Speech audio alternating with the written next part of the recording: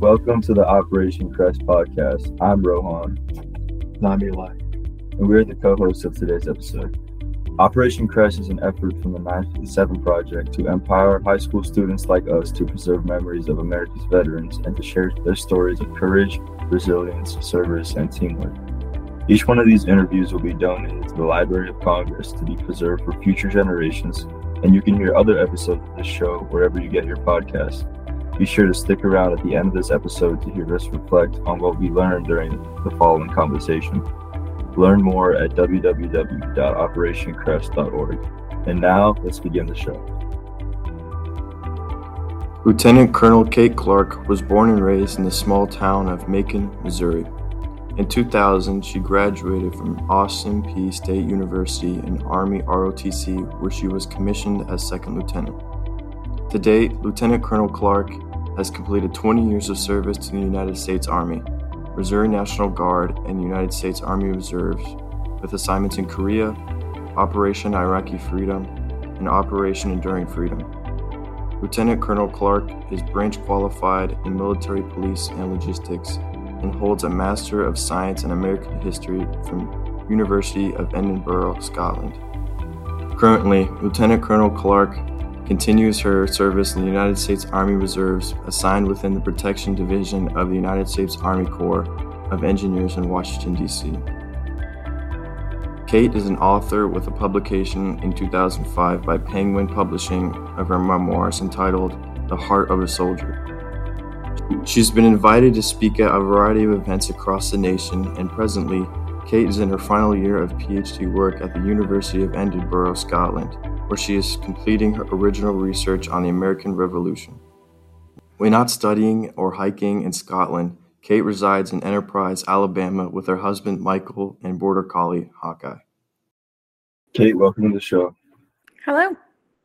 How did you find out about the military? I found out about the military from my father. Growing up in a small town, I wasn't really surrounded by the military, but my father had done ROTC in college and served at the time. It was a 2-year commitment. And then he came back home to his hometown and he raised us. I have 4 siblings, and he raised all of us to sort of understand that America was an incredible gift to live in this country, and that in order for the country to continue being as great as it was, people had to give back. And there were lots of ways that he felt his children could give back. And he talked to us about various ones. But one of the ways that he said you could choose to give back was through the military. So that was sort of my exposure to it. Oh, that's awesome. And not a lot of people know how much a gift the United States is. No, it's a pretty great country. Upon joining the military, how was your boot camp experience? Well, because I am an officer, I didn't actually have boot camp. It's a little different when you do ROTC through college. You don't attend boot camp. You have training that you go through while you're in college, and some of it's pretty rigorous, but it's not the same experience as boot camp. You're not treated quite the same way because they're training you for different purposes. And so I would not want the enlisted corps of the world. They would be upset if they heard me talk about my training in relation to boot camp. I think military training is, it's eye-opening. I mean, I had very strict parents. So I, grew up having to clean and, had a lot of standards in our home.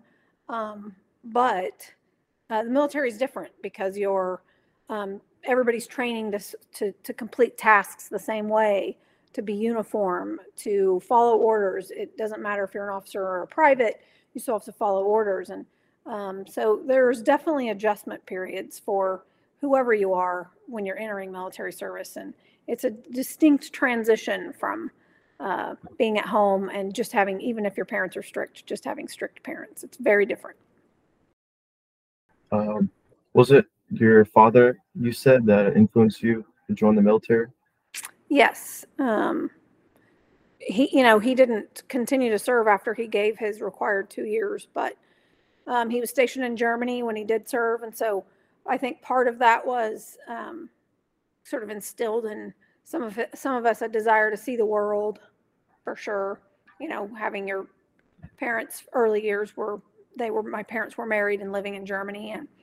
And growing up in a little town, that sounds pretty exciting because, I mean, my town was about 5,000 people, so it's not a very big town to grow up in. So there was a lot of things about the military that sounded very exciting, as well as the service part.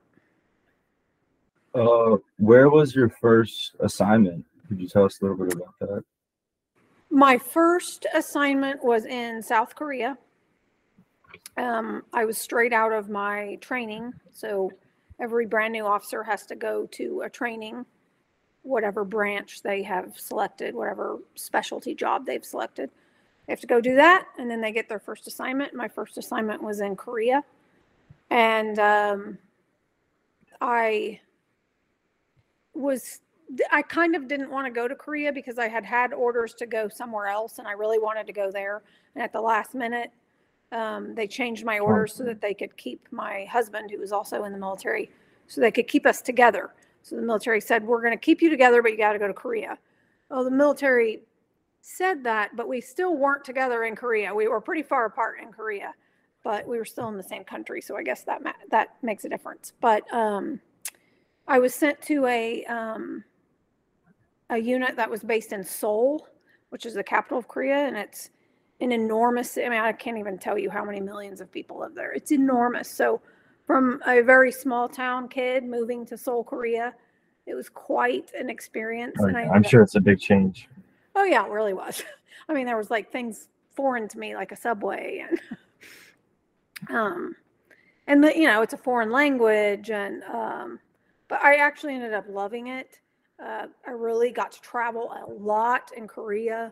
I got to travel a lot in Asia. I made some fantastic friends, both in the American military and in the Korean economy. I lived on the Korean economy. A lot of soldiers that get stationed in Korea actually live on base, but I was allowed to live off base, so I had my own apartment. It was a little elderly Korean couple lived below me, and they owned the apartment above them, and they rented that to me. So on all the Korean holidays, they would cook me food and leave the Korean food outside my door for me to eat. And so I was like really exposed to the Korean culture in a very unique way. So that part was incredible.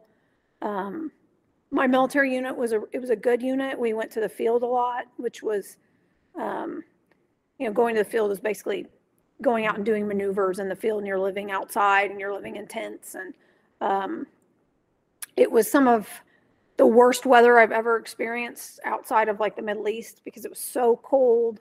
Korea can be very cold. And when you have nothing but a tent, it gets pretty cold. I can remember one time it was like, I don't know, we had like 8 foot of snow on the ground. It was miserable. But it was a really good unit. I had a really good boss, which makes a big difference if you work in any job, if you work for people that you like and respect and challenge you. So it was overall, it was a really good experience. Did you learn how to speak the language? Not really, although I actually, the American military has Korean soldiers that are embedded with them when you're in Korea, because Korean males are required to serve mandatory in the Korean military. So if they have excellent English, they can get selected for these assignments where they work within the American military units. But part of their requirement to be in that unit is the American military has to provide them some additional language training. So I was selected to provide them additional language training. And it was really interesting. So I was their English teacher, basically. But in return, they would take me out on like little field trips out into the city of Seoul and teach me Korean words. And I would teach them the American words for some of those things. So I learned a lot, and they were a fun group of Korean soldiers. They were like very disciplined, but they were a lot of fun, like college-age kids. Cool.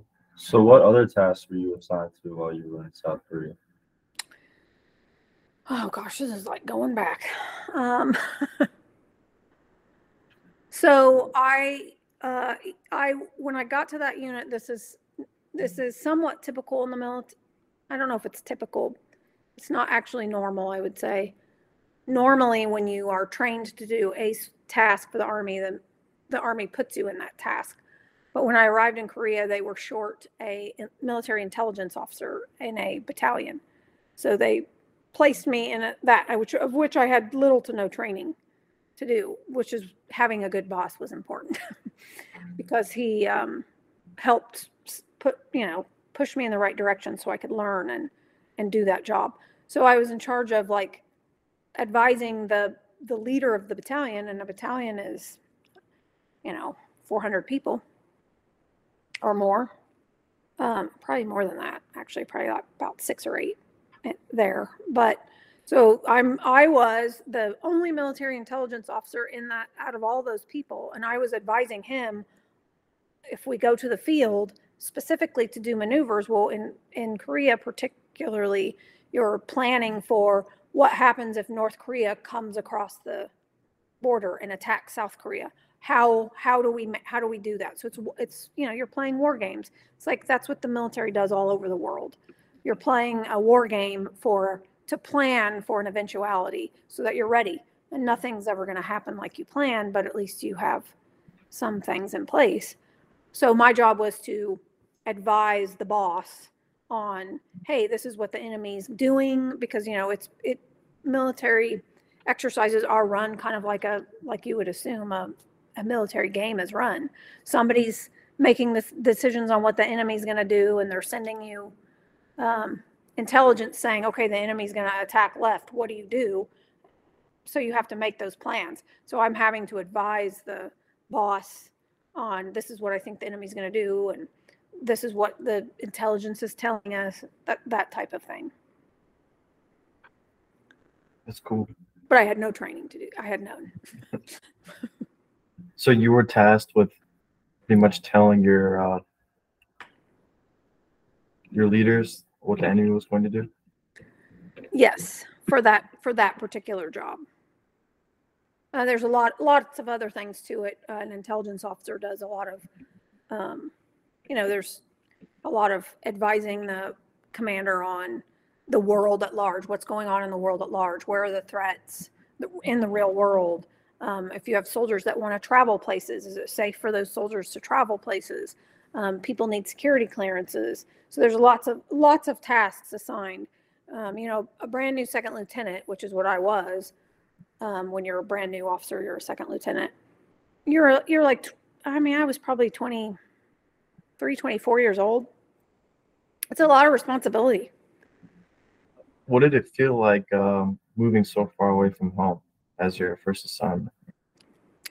It was different. I had actually gone to college in Tennessee, and I was already married, so I had been outside of my home state for a while, but not that far. It's at least when you're in the United States, you can get in a car and drive home. So it was definitely very unique because I think I can't even remember how many hours it takes to get there. 18 hours, something like that on a flight. Wow. And I think that's just to get stateside. That's not even to get to my home. So it was very unique to be so far from home. And at the time I had a sister who was in the military as well, and she was deployed to Kosovo. So I remember specifically that was difficult because I had a sister who was doing something, somewhat more of a dangerous job. And then I'm also really far from, so, there were 2 of us and we were both so far, we're pretty close. So that was more difficult. It definitely helped that I had my husband there, even though we weren't in the same place. We were several hours apart. That definitely helps. But I would say I'm fairly adventurous. So it was an adventure. If you're willing to make friends and go places, especially by yourself, you have to be willing to explore. Then overseas assignments are fantastic. A lot of soldiers don't really want to do that. They like to just stay on base because the foreignness of it, I think, can be intimidating. But the Korean people were incredibly warm and generous. And if you looked at all like you didn't know where you were going or what you were doing, somebody would come talk to you in English and be like, do you need help? So it was difficult to be away, but I don't remember really suffering over it. I had such a wonderful time there. Could you tell us a little bit about your experience helping in Iraqi Freedom? So I was with the 101st Airborne Division, and we were on the initial invasion into Iraq in 2003. So we were some of the first soldiers to invade. So I arrived in Kuwait, and we sat in Kuwait, and we wait for about 2 weeks, I think. And we waited for President Bush at the time to decide whether or not we were going to invade Iraq. And that's one of the things that actually, when I think back on Iraq, I think like that particular memory stands out quite a bit in my mind, because we just sat in the desert and waited to find out whether or not we were going to cross the border. And it's, you've geared up, you're nervous, you're fearful, you're excited, you're adrenaline, and you're just sitting there with all of those emotions. And I think it's probably very hard for family members too, because, you at that time, especially, we didn't have cell phones like we do now. So it's not like I could easily communicate with my family back home what was happening. And again, I was married, my husband was there as well, but we weren't in the same exact location. So, there's a lot of unknowns. And then waiting to get that, are we going? Are we not going? And then, a few weeks in, the Iraqis started an airstrike into Kuwait. So then it seemed a little bit more real, because you had, missiles going off over your head, and you were having to, seek cover different times. But it was a very surreal experience. What was your task in Operation Iraqi Freedom?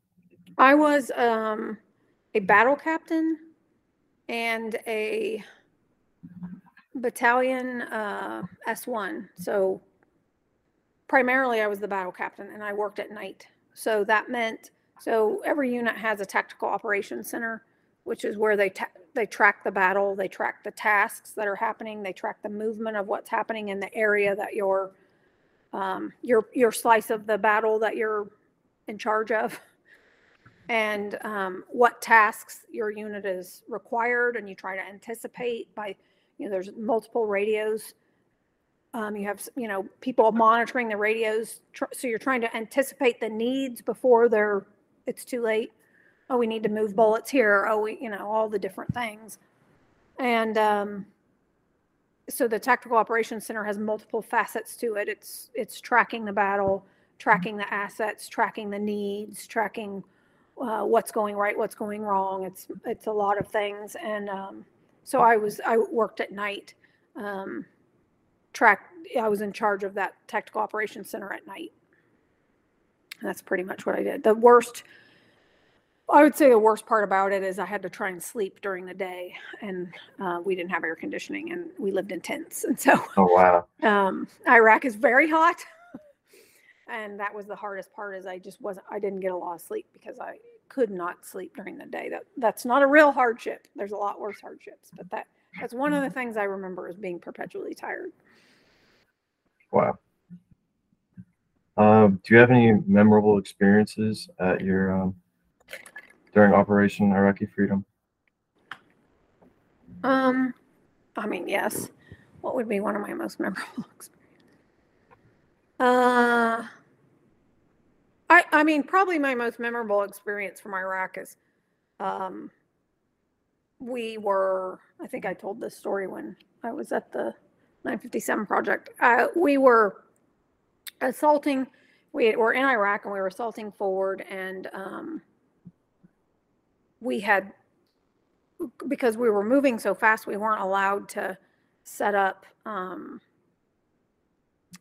basic necessities. So, at most we were digging a trench to use for bathrooms. We didn't have showers. We didn't have very much water, so we were conserving water for drinking.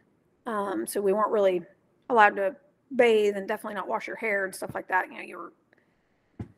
So we finally got to a spot where we thought we were going to be there for like 3 days, and we had some engineers with us. So they actually dug and put up a really rough shack so that we actually had a bathroom, which was a big deal, even though a lot of people had to use the same bathroom. And somebody had brought a toilet seat, like a real American toilet seat. And that was like such a luxury. Like, oh my gosh, we have 4 walls and we have this like makeshift toilet with a toilet seat. And I remember we ended up having to leave really quickly. And as we were leaving, I was one of the last vehicles to leave. And we were out in the middle of nowhere in southern Iraq. And when you're out in the middle of nowhere, you actually see a lot of the Bedouins, which are the sort of the Iraqis that sort of live in little tribes. And I don't know a whole lot about them, so I could be saying this all wrong, but they don't really have static lives. They don't have necessarily hard walled homes and stuff like that. They're sort of migratory. And so they would always come up to our, keep a distance, but kind of come up to see curiosity. They weren't dangerous. I don't think they were, but anyway, as we were leaving this one encampment, we had to leave really quickly.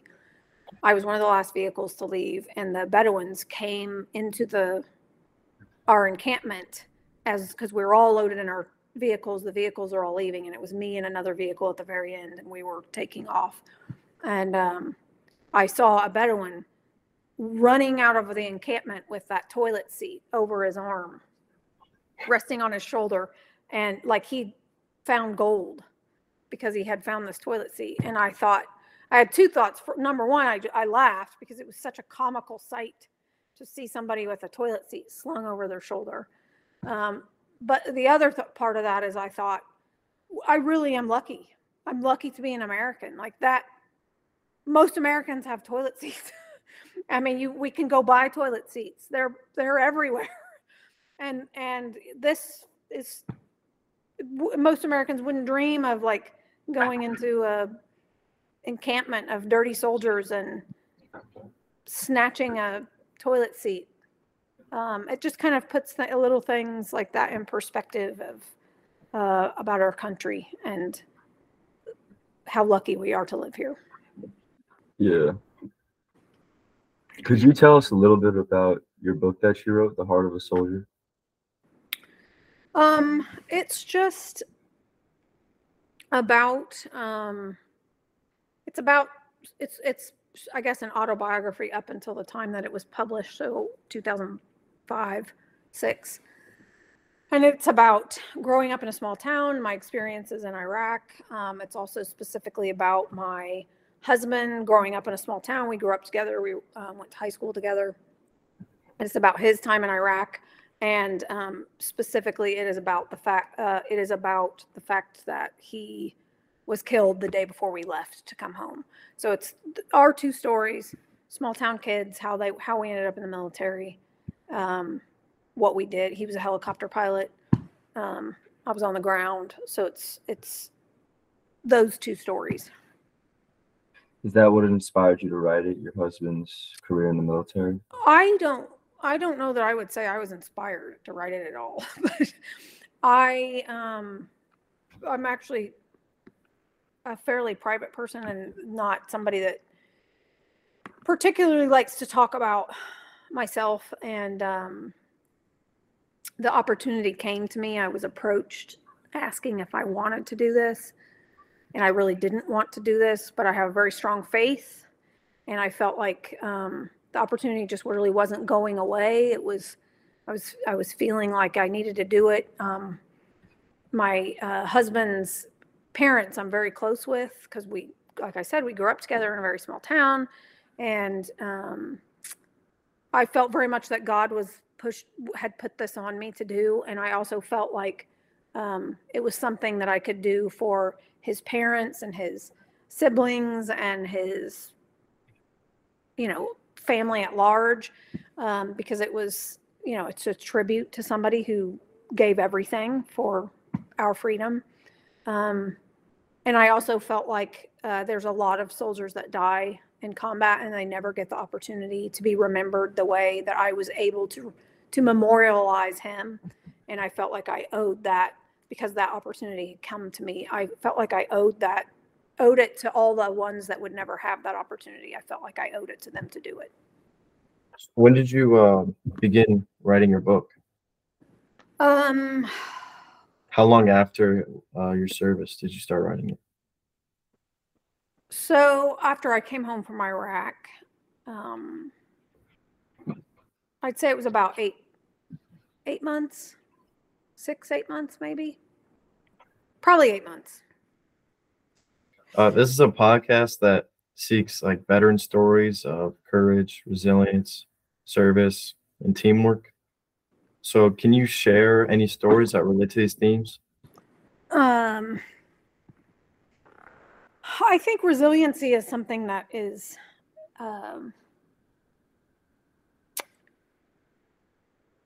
it's a word we hear a lot, and I think a lot of times, especially younger people, they don't kind of know how to achieve that resiliency. So I would say I feel like the military is very much about resiliency because we have such a solid base of relationships. And I personally believe that one of the most important facets of being resilient in life is having relationships with the right people. Because life is not easy.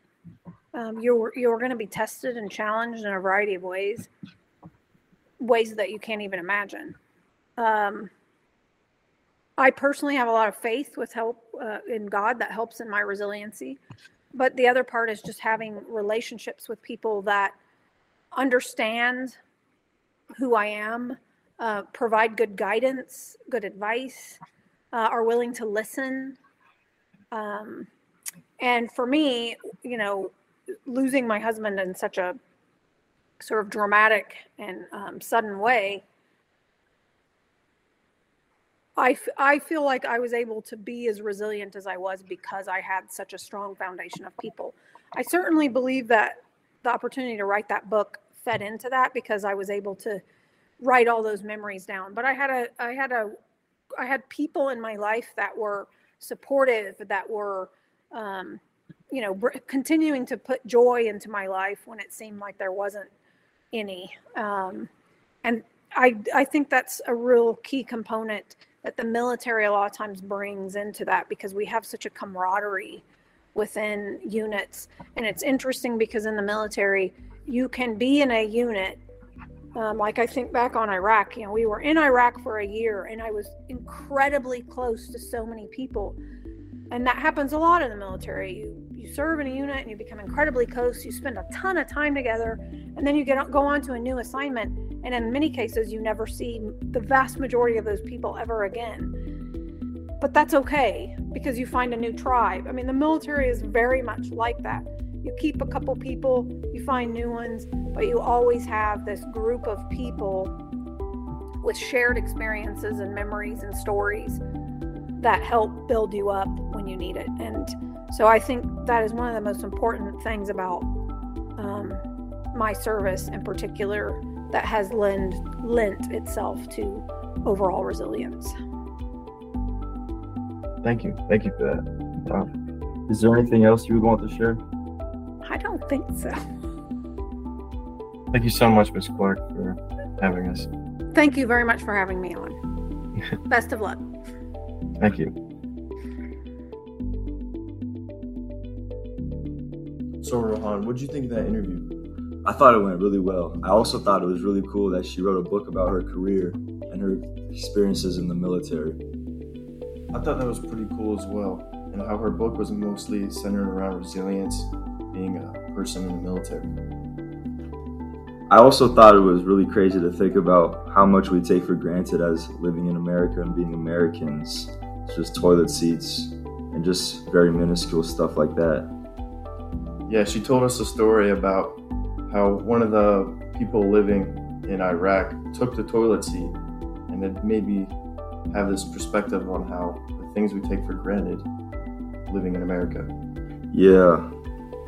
I thought it was really sad that some soldiers get overlooked, and how she was talking about how some soldiers do great things and get overlooked for their actions. And I feel like as a group of people and as Americans, we should recognize every single one of these soldiers. I agree too. And soldiers give so many sacrifices and risk their lives just so we can be comfortable living in the United States. And so people living in other countries can have peace.